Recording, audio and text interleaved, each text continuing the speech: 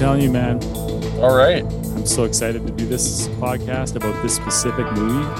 Yeah. As soon as you discussed doing this podcast, this is the first movie that came to mind. So, Yeah. hey, everybody. Welcome to Hard Times on Film. My name's Nick, My name's Ray. and we're here today to talk to you about the films of Charles Bronson and beyond. So thank you very much for joining us. If you haven't already watched the movie Hard Times, you might want to press pause and go out and watch it. Sort out your life. You might want to take a searching moral inventory. But so I'm pretty excited about this. How you been, Ray? What's going on with you, man? I'm out here in the garage. I'm out in the car. My recording space. You're not allowed to record in the house. It's more like it's too loud to record in the house. Don't record that shit in this house. You go sit in your car in the garage. But I'm out here. It's I got the good temperature. I got a drink. This is gonna be great. I can't wait. Hey, you got a car and a garage. That's more than most people back in the 30s could say they had. That's I'll for tell sure. you. Yeah, it's good times here. Good times here. Hard times. Hey, listen. So today we're talking about Hard Times, which is a movie that came out in 1975. It was written and directed by Walter Hill, who you may know from movies such as The Warriors, which is one of my all-time favorites. 48 Hours with Nick Nolte and Eddie Murphy. I think he wrote or produced Aliens, and he also did Crossroads. It's a lot of very popular movies and a very specific flavor. He had written a number of well-received scripts, but this was his directorial debut, Hard Times. So it cost about $2.7 million to make, and he said that about $1 million of that went to Bronson.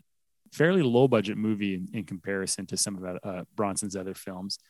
It's been highly profitable both within the year of its release and subsequently. Bronson was about 54 when this movie was made.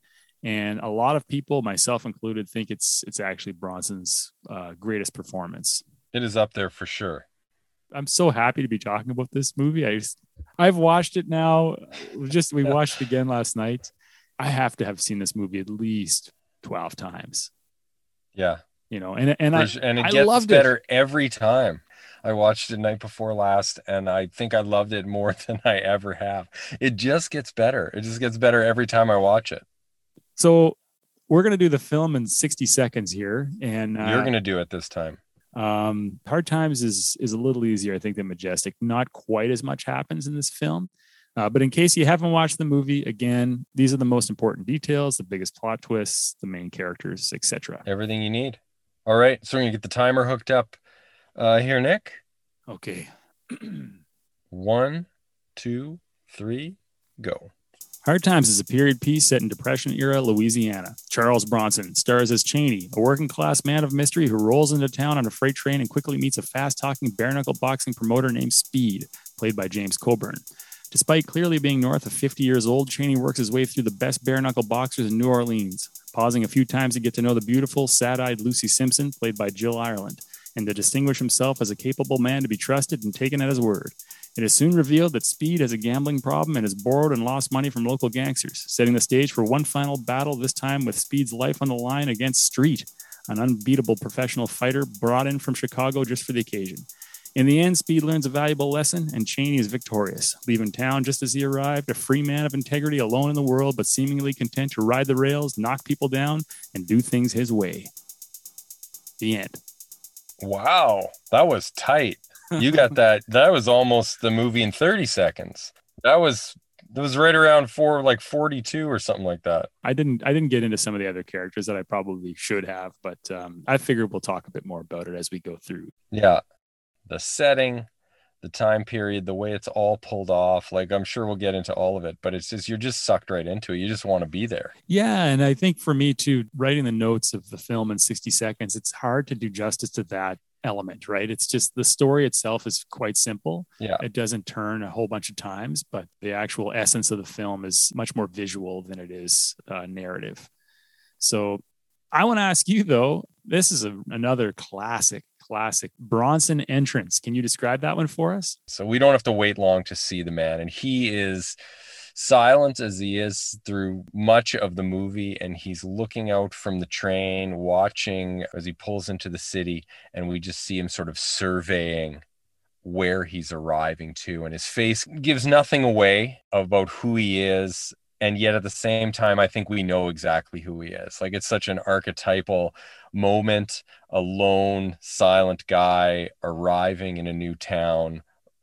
We know this guy from a million movies, and he's just so stoic and so cool as he cruises into town. And we get this great moment where he looks to the side of the road, and there's a group of children sitting in a truck, and we already get the Depression era vibe. We get the sense from that right away, and he looks at them and they look at him.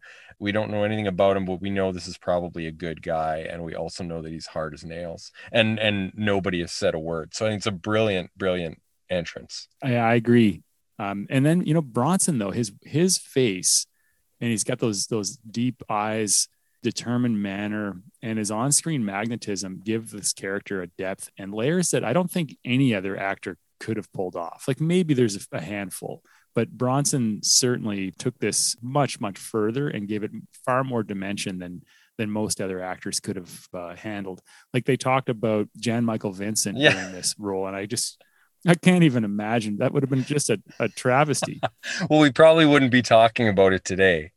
That's for sure. But yeah, Hill originally wanted he imagined a younger man, and fair enough if that's how he pictured the story. But once Bronson steps into the character of Chaney, he completely owns it. You're right. You can't imagine anybody else. As is often the case, you're tempted to wonder where Bronson ends and the character begins. I think there is a lot of acting going on. Like, it's not just Bronson's not just standing there in front of the camera being Bronson. Like, you're absolutely right. What he brings to his face, which is already an incredible face, obviously, but the emotion that he brings to it, I think is really deep sometimes in the movie, and really subtle, some of the stuff that he does. You look a little past it. Besides, you already got a hitter. Yeah, I saw him. Well, son of a bitch laid down on me tonight. Look, friend. Every town's got a bar. Every bar's got somebody in it thinks he's tough as a nickel steak. But they all come to speed for the do-re-mi. He's a bum. I'm the one that loses. I don't want you a dome. I got $6.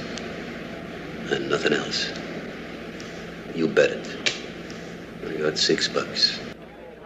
Speaking of his incredible face, as you put it, no mustache. Well, apparently he was asked to shave for the Depression era setting. I mean, mustaches of the sort that Bronson was known for were not popular, I don't think, at the time. They would have stuck out. And so he does agree to shave it in this case. Apparently he was asked many times by many directors to shave it. Telephone, I think they wanted him to shave it. Another one at least. Yeah, St. Ives, I think, too. Oh, really? Oh, the mustache is so good in St. Ives, though. Love it. I'm glad he kept it. But in this one, he shaves it, and it's just everything about this is perfect. Like, I don't want to spoil the end review, but like, it seems like every choice was spot on, and it's great that he doesn't have it. His face looks amazing, and he fits right in that era. I agree too. I'm going to agree with everything you say, I think, here today, Ray. But yeah, no, there's great outfits on all fronts. Like, there's a lot of brown or black work pants, a lot of work boots. Alternates between a dark rust-colored shirt and a blue work shirt. And I find myself I'm going to go out and buy these exact shirts the second I get my hands on them. Yeah. I think we're going to say that every episode too. Yeah. Take all our fashion cues from these movies. Yeah. Yeah. And he's got the white tank top, And I wanted to say that I want to give a nod to all the fighters in this movie, especially the first few kind of no-name guys who are all wearing just like tight black pants or brown pants. They're stripped to the waist, and they're just super normal looking. Yeah. Yeah. And I think each character, the style of each character is so perfectly done too. Like, I don't think Chaney's character, even his hair, Bronson's hair, much shorter than usual. Almost like Dirty Dozen style, like really short. And like, I was thinking, like, Chaney wouldn't have a mustache. Like, often we see Chaney in the mirror, he shaves. Like, he wouldn't be fooling around with a mustache. He wouldn't be worried about it looking good, or like none of those concerns would make sense with this character. He's just like, no, he's going to cut. It's super utilitarian. I'm going to shave my face and cut my hair super short. He's super disciplined. And I think the word economical too really goes well with this character. Like everything he does is precise and reasoned, you know. Nothing's wasted. No, and I think too the movie as well, like again, just to harp on the authenticity, but things like that Pentecostal choir, you know, when you first meet Poe, the doctor, he's in this church with this Pentecostal choir, and that's a real church, like, and a real choir. Yeah. And then there's that little boy dancing on the sidewalk out in front of Bronson's apartment that he rents. And there's the Oyster Bar. Like, I've been to New Orleans, and they really did capture a feeling that you get when you go to that city. Probably the only thing in the movie that borders on cartoony at all is Poe's like Colonel Sanders getup that he wears. You know, like obviously the whole, you know, Edgar Allan Poe like thing that character has going on. He's a little cartoony, but he totally works. And the ladies in the movie too. I love old movies. I love movies from the 30s. I'll watch a lot like Turner Classic Movies and stuff like that. And all the ladies in this movie look like they walked right out of a 1930s movie. Like they're all always wearing these like silk slips in the hallway of the apartment. Like they all look like Jean Harlow. They all like, it's so authentic to the time. It's great. I agree. All of the acting in this film too is very strong. But we'll get into that in a few minutes. What about the felt cap though? Before we leave. Oh, Bronson's hat. I searched online. I wanted to know exactly what one of these caps was called. It's not the same cap from Majestic. Like there's more to it. It's more sort of like fluffy almost. It's got more body to it. And I looked all over online, and there's a million different names for these. Like they're basically just felt caps. They were so ubiquitous that if you look and find old ads, there were 50 different kinds of felt cap. But along with those shirts, we got to pick up some of these as well. Yeah, I don't know if I'd wear one of those, but and I don't think I'd look as good as he does in it. That's for sure. One last thing about the aesthetic too. I noticed in this movie that there's a connection between this movie and then a movie that was released 10 years later called Down by Law by Jim Jarmusch. And I don't know if it was intentional, but I can't imagine it wasn't, because there's a few scenes in this movie that really seem to be the precursor to Down by Law. In particular, this is a scene, you know, Chaney comes over to Speed's apartment, and it's so much like when Rocket's Red Glare goes over to John Lurie's apartment in Down by Law. I don't know, maybe I'm making this up, but I really love both movies so much, I thought it would be worth mentioning. Like, it's just the kind of thing that you want to rip off. Like, it's so impressive in how it is staged and blocked and how the music's used, which we'll get into in a little bit. Like, every element of it, as a budding filmmaker, or if I'm an indie filmmaker in the 80s, like I would want to rip off or let's say homage some stuff from this movie as well. Yeah, you're right. It has the recipe down. Yeah. One of the things I really love about this movie too is that I don't think that Bronson, I read somewhere actually that I didn't count this, but I don't think Bronson says more than 500 words in the entire film. So your leading character speaks so little.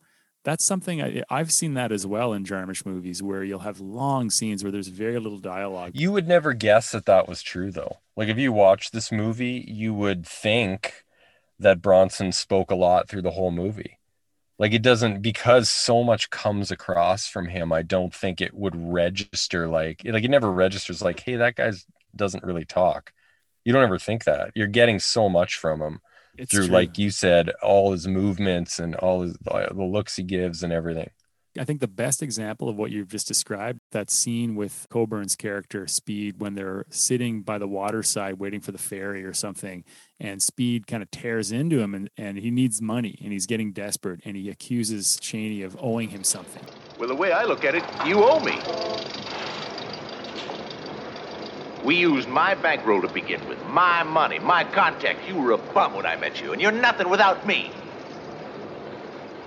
Yeah, I figure you owe me.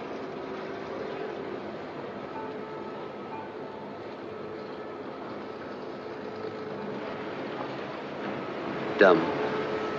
You say you no to me? Oh, speed. Cheney! Dumb. Yeah. Another thing about that scene that's just amazing is the soundtrack. Like, you're only really hearing some dock noises of the rumbling of a truck nearby, and there's no music. There's very little music. And I wonder, that's another element that I think makes this movie brilliant, is its use of music. Do you want to talk a bit about that, Ray? Yeah, I think it's just it's just masterful, the use of music in this movie. The music is sort of, well, it's credited to Barry Dvorak, who worked with Hill a few times, did music on The Warriors. He did the theme for the TV show SWAT, which is a super memorable theme. Stick with Reynolds, he does the movie, and Exorcist 3, another classic. So he worked on a lot of interesting stuff, had a long and varied career. As part of The Warriors, he co-wrote In the City with Joe Walsh. The big hit. Yeah, for sure. So he's great. But the thing about it is that there is no music like in the movie. There is the train rolling in when we meet Bronson. There is like this sort of acoustic folk melodic piece. But apart from that, there is no music that's tracked to the action at all in the entire movie. I had watched it a few times before I realized this, and then I had to go through the movie once specifically looking, and there is not a single moment with any orchestrated music in the movie, which is such a ballsy move for a first-time director to make. But that doesn't mean there isn't music in the movie. There is music strategically all through the movie. Like you all already mentioned, like in the Baptist church, we get the choir, but it's all ambient in the background within the context of a scene or performed live. So there's jukeboxes or radios playing, but they're often so quiet in the mix too. I had to crank my TV watching it. I think there's music, and I just crank it up to like 50. And sure enough, there is some faintly playing in the background, like some Dixieland kind of jazz of the time. Even when he's in his apartment, and I was sure that it was silent, if you really crank it, there's music from the street. But in addition to the music, there's other things that support the scenes, I found. Like when him and Speed are on the train and because there's no music, you're just left with that soundtrack of the train. And in all the fight scenes, you just get this constant murmur and roar of the crowd and no music. Like, it is just brilliant. I love it. I think the effect in pulling you into the movie is incredible. Like, you just feel like you're there. And I think the silence is part of it. What do you think of that? Oh yeah, 100% agree. Yeah, I mean the denouement, the big fight scene at the end against Street. It's the silence that really makes it so tense. You know, it's just that's a really impressive and, like you said, like a gutsy choice that Hill makes in not having any music throughout. Like, it seems counterintuitive too. Like, I'm thinking of that fight with Street and like the way it crescendos. Like, you can see where most people would put this big crescendo in the music as well, and then a break, and then some trying to build some tension up to will he, won't he? But no, like he'll just, no, we're just going to leave it quiet. And the effect is perfect. Yeah, making that choice is something that keeps it timeless too, because so often with these movies, and I'd say the same about Majestic. I think we did actually talk about how in Majestic, they make some choices aesthetically that are pretty specific to that time. Yeah. And this film, it's very strict, and it's something that keeps it timeless even 40 years later. Yeah, watching it in 2021, like there's nothing old-timey or that doesn't ring true or that's super 70s. Like there's nothing that pulls you out of it and you're like, oh yeah, this is a 70s movie. It really feels pretty timeless. But hey, let's move away from some of the style that we're talking about and all this music and stuff like that, and let's maybe get into the substance. What do you say? The Substance, according to Nick and Ray. Hard Times is just strictly about honor, maybe, just humanity, honor. The movie's basically about the American dream. It's about the pursuit of wealth, and ultimately it's about the ownership of the means of production. So, Chaney he's a worker, but he owns the means of production. His unbeatable fighting ability, his tremendously valuable ability to knock people down. He's able to live a life with a very rare freedom at that time. And when in the movie, it's super cool because everyone else in the movie, with the exception of Coburn's character and Chick, they're struggling. So there's either an oyster shucker, there's servers, there's musicians, there's cooks, there's drivers.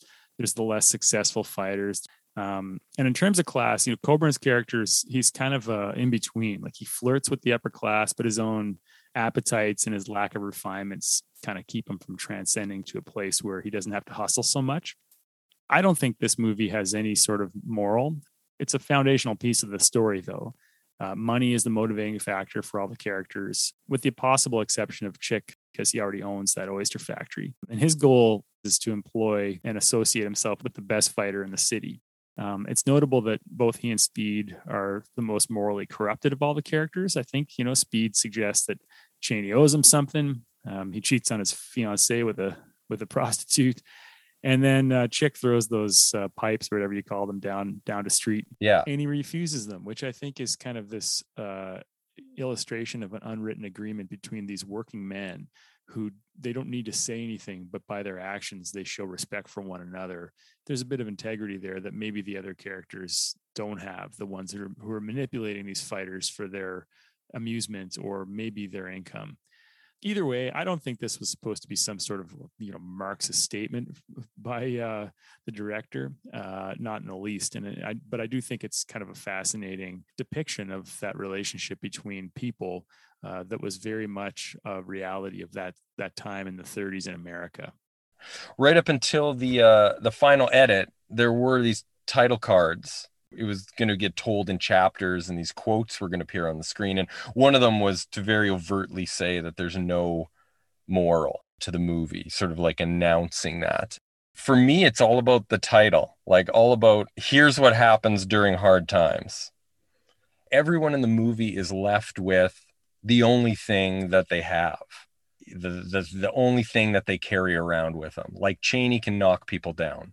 That's all he's got. And when everything gets stripped away during hard times, that's what he has to rely on. And sort of that's all we know about him, is cruising around doing what he can do. And Speed can he can talk a good game. He doesn't have the physicality, but he's got the mouth on him to get a little money and turn it into more money. Like that's the thing that he can do. And Poe's a cut guy. And Lucy is sort of left with her beauty. She's sitting in this cafe waiting for a guy to buy her a cup of coffee. Yeah, it doesn't really say anything about that to me. It just kind of shows, and I think so much of it rings true. Take everything away from everybody and see what happens. This movie reminds me obviously a lot of Steinbeck books. Bronson's character is very much, he's a Grapes of Wrath-y kind of individual, and you just see things get taken away from people and what they're pushed to doing, what they're still able to do, how they're going to make ends meet. So I thought it was just a super interesting character study that way. It doesn't really hold anyone up as sort of particularly evil necessarily or particularly good. Everyone's sort of doing what they've got to do. Yeah, I really like that there's no evil in this movie. I think that's kind of unique. Like even the fighters that Bronson tangles with, that no one's really a bad guy. Robert Tessier's character, the bald guy, Joe Henry, he's laughing and smiling throughout all the matches. And you kind of feel sorry for the guy a few times in the film. And then Street, the big opponent at the end, he's got so much dignity, right? He's just a professional fighter who's come down to do his best, and he expects to win. Even Chick, the impresario at the oyster factory, he's very gracious in defeat. He has a twinkle in his eye. The only weakness he really showed is at the end of that fight when he wanted to win so badly that he was willing to cheat for it. Yeah. We also see kind of what undoes everyone. Like you can imagine a better ending for almost everybody in the movie, but they're all undone by their own fatal flaw. Bronson, for one, he could clearly be with Lucy and create sort of a life that, as a viewer, you would imagine is better than riding the rails. But he just can't not move on.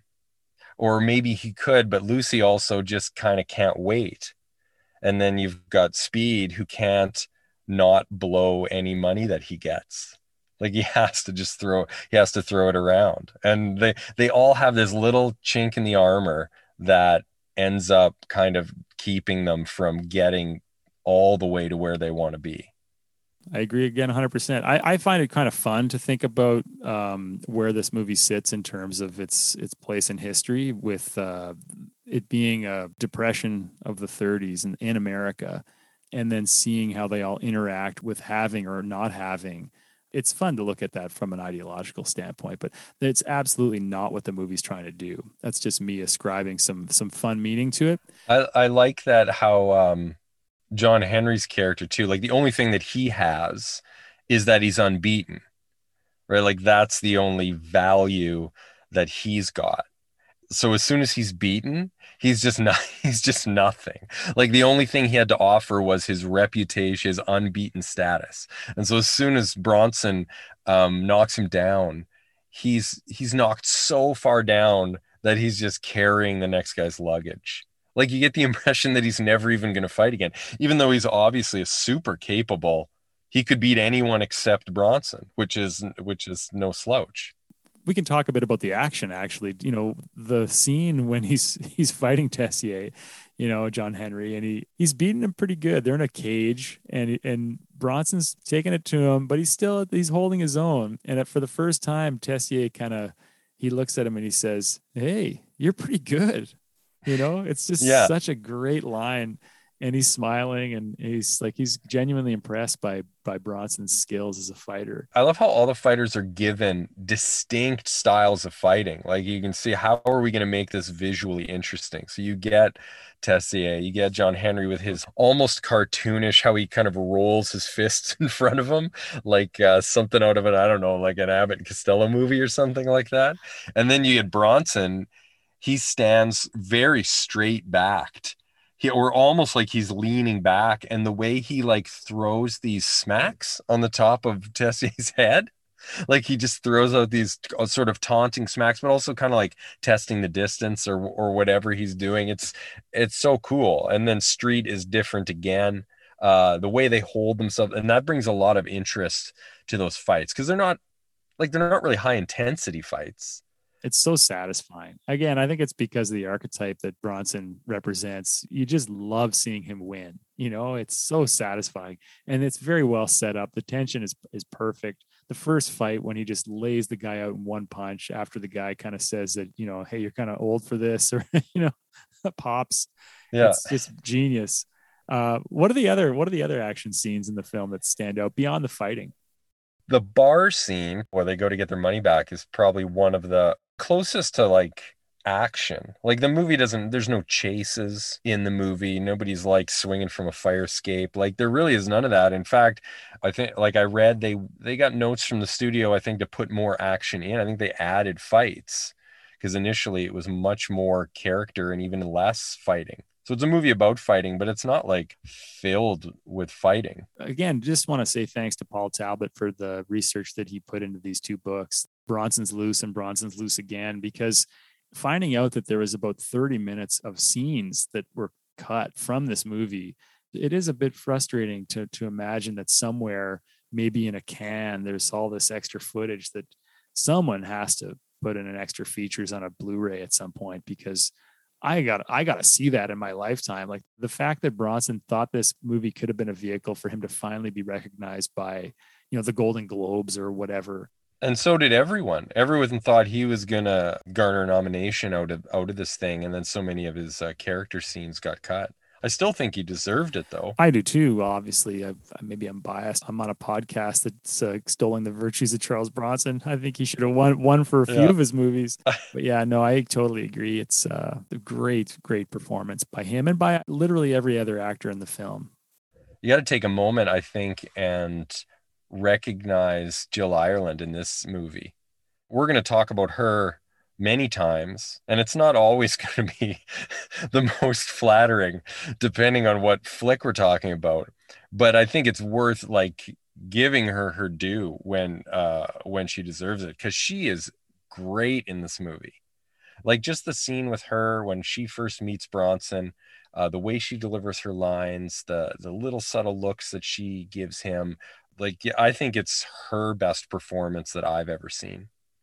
It's so fun to see how natural they are with one another. Their chemistry is incredible. And she puts in a very similar performance to him. Like she's charismatic on screen, says very little. Her physical performance is extraordinary. And like I think this is the best Jill Ireland performance I've ever seen. Second only to maybe Assassination. I can't wait to see this Assassination. Every time we talk, like Ray and I, whenever we have a conversation, he brings up Assassination. Because it's an example of so many funny things. So like it's probably maybe her low point, probably. We'll see. It'll be funny to watch it. Yeah. Well, let's talk about some of the other stars. You know, James Coburn obviously is a big star. He was in Magnificent Seven in 1960 with Bronson, and also in The Great Escape. Strother Martin, who's just amazing in this movie. He's also in Slapshot, I found out, and Up in Smoke. So I'm going to watch Up in Smoke and Slapshot again for sure. Coming soon, the Strother Martin podcast. Robert Tessier, a couple of things I unearthed about him. I think Paul Talbot notes this, that he actually did time. He was a biker. He was a paratrooper in Korea. And before this movie was shot, he was arrested for some sort of drug offense, and he was supposed to be going to jail, but the judge allowed him to film the movie and then go to jail. So as soon as this movie wrapped, he went to prison for 3 months. Yeah. You know, pretty cool. And then he's also in Breakheart Pass with Bronson, and he's in The Longest Yard and Cannonball Run, which was both of their very next movie. Like Breakheart Pass is right after this, and I wonder if Tessier getting a role in that had anything to do with the fact that Bronson broke his nose in one of the fight scenes. Apparently, he accidentally hit him like 7 times or something in their fight.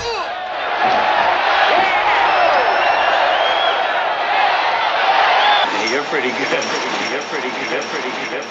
Bruce Glover plays the kind of strong man in the movie who comes after Speed for owing money. Yeah. And he's in Chinatown. He's in Walking Tall, but he's actually the father of Crispin Glover, which is he? As soon as I learned that, I watched it again. You're like, total resemblance now that you mentioned that. Yeah. Yeah. That's funny. So that's Crispin Glover's dad. I like to look at some of the deep cuts, and there's a few pretty interesting people here. Charles Hicks, who plays Speed's first boxer at the beginning of the movie, who gets beaten really badly. He was in Four for Texas back in 1963 with Bronson. Yeah. Nick Dimitri, who plays Street. He's in Commando. He's in Last Action Hero. And he's actually in Four for Texas and Kid Galahad, which is the Bronson's only Elvis movie. Oh, wow. Yeah. And he's a big time. A lot of these lesser characters are big time stuntmen. And so he's got a really long stat sheet. Frank McRae is the sledgehammer guy, who's like a former professional football player. He beats the hell out of Speed's car. He's in License to Kill. He's in Red Dawn. He's in 48 Hours, and he's in Rocky II, among many other films. Oh, nice. Yeah. And then finally, Maurice Kowalewski he plays Caesar. He's the kind of sleazy guy at the beginning in the very first fight scene who's the handler of the other boxer, and he's got kind of bad teeth, and he's also in Death Hunt. And as soon as I read that, it's like, oh, of course, yeah, he is in Death Hunt. He's one of the people in that town in Death Hunt. Which we should watch Death Hunt. Like the guy who shows up a couple of times, because he's always there taking the money, like holding the money. He's in a couple of the fights. Yeah, right? Yeah. So we'll review Death Hunt, and we'll talk about Maurice Kowalewski if we get to it. But this brings me, one of my favorite segments of our podcast is Ray's agreed to read the book associated with the film, and I understood this one might have been kind of difficult. You're about to be backed into Bronson's Book Corner. This was a tough book to find. I got to tell you, like a lot of these Bronson books, you can find them at your local used bookstore, but for whatever reason, the Hard Times novelization was very difficult to track down. Even online, I could find a copy or two. It was going to cost me like $100 for a paperback, and till the Patreon money starts really flowing in, that's pretty steep for a paperback. But what ended up happening was I realized that I was always searching for Hard Times. And one of the things we didn't mention is that in most of the world, this movie was not known as Hard Times. This movie was known as The Street Fighter. But because there was a recent martial arts movie in North America called The Street Fighter, they changed the name, changed to Hard Times. So that the novelization, turns out, published like in the UK and elsewhere, is called The Street Fighter. So once I realized that, I did a little search and I was able to find some copies for a little cheaper. Maybe down the road we could throw in an edit on this episode that includes a review of that book by Ray. That sound okay, Ray? There's one in the mail, so maybe there'll be maybe we'll have to do a segment where we call back to Hard Times, because it includes apparently all of those scenes that were cut, that half hour of character development, the end where they all meet up again in Florida. All of these scenes are apparently still in the novelization, which is going to be super cool to read. Oh, yeah, we'll look forward to getting a proper review of that when you get it in the mail. Let's go over then to our review roundup. And this is the segment of the podcast when we go through some just random good reviews and random bad reviews from the internet. And I've got a pretty bad review here to start us off with, Ray. I find it hard to believe. The Review Roundup. B. Malacqua from September 8th of 2021. So this is a fresh review by B. A fresh negative review. Yeah, by B. Malacqua. Okay. Predictable from start to finish, it says. Nothing special to rave about other than the period ambiance of the movie. The movie is kind of cartoony, no suspense, no drama. Bronson is the cliche hero he has played in most of his movies. Don't know why Jill Ireland is in the movie, maybe to keep Bronson company. James Coburn can't act. Wish they would have beat him up. I would have enjoyed seeing him get beat up. Wow. Okay. This person is, I couldn't. in addition to being cruel, clearly, is also foolish. Yeah, a terrible writer too. This terrible review. This person's leaning on things like cliche and no surprises. They're not understanding this is working. Like, this movie works within a genre. Like, this movie doesn't try to offer up. Like, this movie is taking, like we'd said a couple times, like an archetypal story and going through those movements in a perfect fashion. I would just suggest that B. Malacqua watch it 10 or 12 times. Yeah. I think he or she or they will start to come away with a better feeling for it. What did you find, Ray? Looking on Amazon, people that are hooking themselves up with the DVD or the Blu-ray here, I got M. Thornburg, verified purchase on Amazon, 5 stars. And they've titled this review, How Does It Make You Feel? From October 25th, 2017. She says, I think it's a she, I wouldn't call myself so much a fan of Charles Bronson, but I love every movie he made just because he's in it. But I do love Hard Times, which is a good thing because my husband watches it at least weekly. Yes, it's about street fighting for money, but it's also about so much more: character, honesty, loyalty, and it's a realistic reflection of the hard times of the American Great Depression. Also, of course, is solid acting by James Coburn, Strother Martin, Jill Ireland, Bronson himself. It's good to see these people in roles that exhibit their talent. So M. Thornburg is hitting all the right notes here, recognizing the solid acting of James Coburn, not like what's his name, the review that you were just reading. B. Malacqua. Was lost on B. Malacqua. What stood out to me from this review, And it's just in parentheses when they say my husband watches it at least weekly. And I mean, One of our wives wrote that one. yeah, but all I have to say to the ladies out there is if you find a guy that watches Hard Times at least weekly, put a ring on it.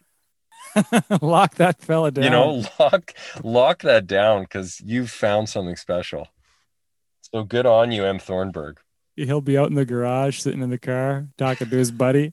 Yeah. Yeah. He'll be up in his attic. I don't know if you could hear my kids crying downstairs right now, but Is he? yeah, he's having a hard time. Hard times. It's hard times. Well, that brings us towards the end of the podcast here, folks. And the last couple of things we have to do. One of them is a rating, and I think I have a feeling how Ray's gonna rate this one. Yeah, I have a feeling how you're gonna rate it too. Yeah. So one thing we like to do though is associate our rating with some. And before we do this, so that was a 5-star, but it was a 5 out of 5. I'm guessing That was 5 out of 5. It was full marks. yeah. Full marks. Just to clarify. So we don't use stars. We don't use thumbs up. We try to find something in the film that we can use as a ledger, I guess you'd say. And in this case, we'll use oysters. So I know that Speed orders 6 oysters at one point. So let's say how many 6 more. Can I get 6 more of those? Yeah. He's celebrating his win. Can we just, before we do this, can we just say how incredible that scene is? Where Coburn goes and gets 6 oysters and then he sort of presides over the guy picking them. Like, that one. And can I get a couple of lemons? Yeah, good. And he's just watching everything. And then he turns around and Bronson has appeared without a word. He's just sitting in the chair. Yeah, it's genius. And love one it. last thing I'll say. Oh, yeah. James Coburn is just spectacular in this movie. He makes every scene really memorable and a lot of fun. And I actually would include the actor whose name escapes me, but who plays Chick. Some of their exchanges, it's just so eloquent and fun and smooth, and cool. Miss Cheney, it's been a pleasure watching you work. Well, Chick, like old Mama said, next best thing to playing and winning is playing and losing. I see you now. Adios. One great thing about Coburn and Bronson, they'll come up together a few times. They're in a couple movies together. But if you're looking for a really interesting movie to spend a night with, a really fun movie, you've got to track down a movie called Firepower, which is a movie that was supposed to star Bronson and Sophia Loren and O.J. Simpson. But Bronson backs out of it, and they get Coburn to star. O.J. Simpson? So, yeah.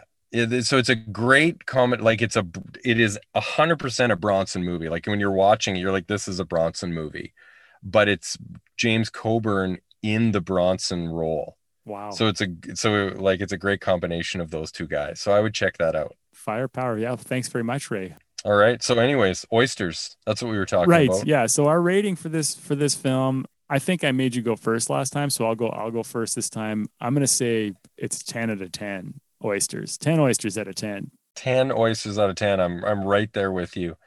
I think this is a perfect movie. I'll watch this movie many times more in my life, and there isn't a scene that I don't love. Could be the only 10 out of 10 you'll hear up from us for a while. I think it depends. Yeah, Maybe. We'll get close a lot of times. It's funny. Do you have any? You don't name drop them, but do you have any in the back of your mind that you suspect are going to be 10 out of 10? Yes, there are a couple. Yeah, me as well. But it's a short list. It is a short list, and I have a feeling you and I'll have different choices. Yeah, maybe. So with that, our next movie, what do you think about doing the Dirty Dozen? I think a lot about doing the Dirty Dozen. Well, you brought up that Bronson looks a lot like Waterslaw, his character in the Dirty Dozen. Yeah. So let's do that. Couple one of next. short haircuts in a row, couple of clean shaves in a row. Yeah, it's very rare. Yeah. So, okay, folks, this has been Hard Times on Film. Thank you all so much for listening through and really going on this ride with us. We both love this one, and I hope that if you haven't seen it by now, you'll have paused and gone out and watched it because it's worth your time. Hard Times, folks. Thanks so much for joining us today. This has been Hard Times on Film. My name is Nick. I'm Ray. And we'll be back in a couple of weeks with the Dirty Dozen. Until then, tell everybody you know to watch the podcast. Tell your best friend. Listen to it. If they don't, tell them that they're no longer your best friend. Do whatever you got to do. Beg, borrow, steal to get a hold of whatever sort of technology you need to download or stream or whatever. You read the transcripts of this. Do what you have to do. These are hard times. You got to dig deep. Yeah, thanks Let's everybody. go. Yeah. Okay, Ray, take care of yourself, man. All right, you as well, Nick. Don't start that car up. Just go back in the house. Yeah, don't fall asleep out there. Don't worry. Go watch Hard Times. I just might.